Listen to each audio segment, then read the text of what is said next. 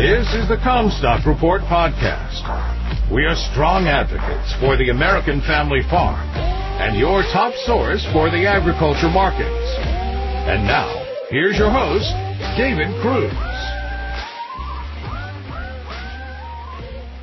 This is David Cruz with the Comstock Report. Speaking of bucket lists, I knew that there was something good that would come out of living my life in northwest Iowa. A number of years ago, I checked my life expectancy on the actuarial table, and at that time, after answering a number of health and living condition questions, the number spit out was 78.5 years. My grandfathers lived to about 80, and my dad passed away from pulmonary fibrosis. The COVID pandemic and drug overdoses, related mostly to fentanyl, since reduced the average U.S. life expectancy a couple of years, similar to what happened way back in 1921 and 23. The impact from the pandemic should have mostly run its course, but the drug abuse epidemic carries on. Heart disease and cancer should regain their top status as leading causes of death. Some would argue that behavior more than policy determines life expectancy. Ironically, the biggest changes in life expectancy did not occur in the elderly population, but among younger and middle-aged adults. The decline in life expectancy impacts men more than women. More men lose their lives to drug overdose, firearms, and car accidents. 9 million Americans suffer from opioid addiction, but only 1 million are being treated. Average life expectancy in the United States is not that average. More CDC analysis has uncovered that where you live and your financial means has a lot to do with where on the actuarial table of life expectancy that you fall. The data revealed that Americans born in Mississippi and Florida may die 20 years younger than others born in Colorado and California. Wealth, demographics, and region have a great influence on who dies when in this country. The average life expectancy has declined to 76 years as a pandemic result of over 1 million premature deaths. Incomes play a strong hand with the Grim Reaper. Residents of high-income communities live to 87 years of age, while life expectancy of low-income communities, the average age is just 67 years.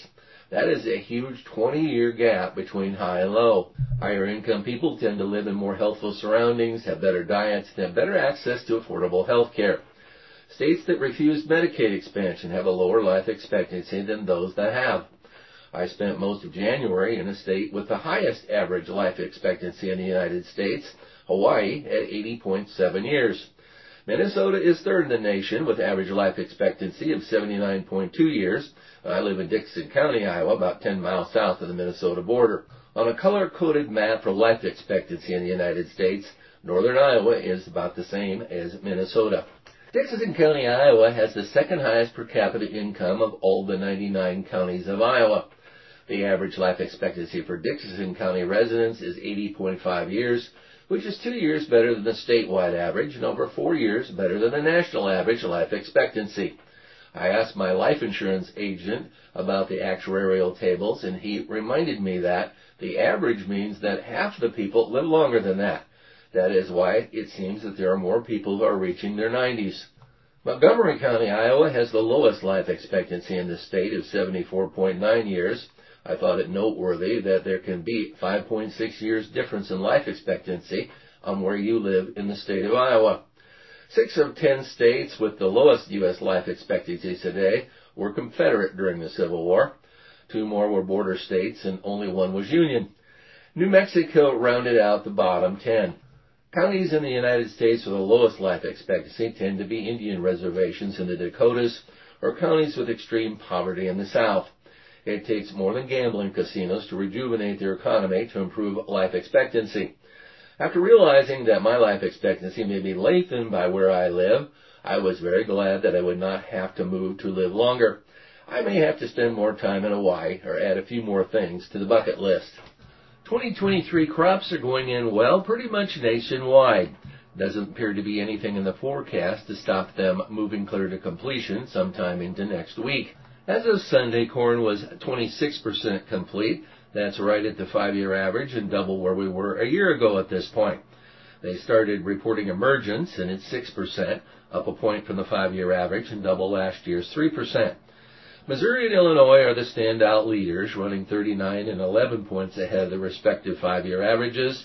Colorado, the Dakotas, Minnesota, and Michigan are the laggards, running well behind normal.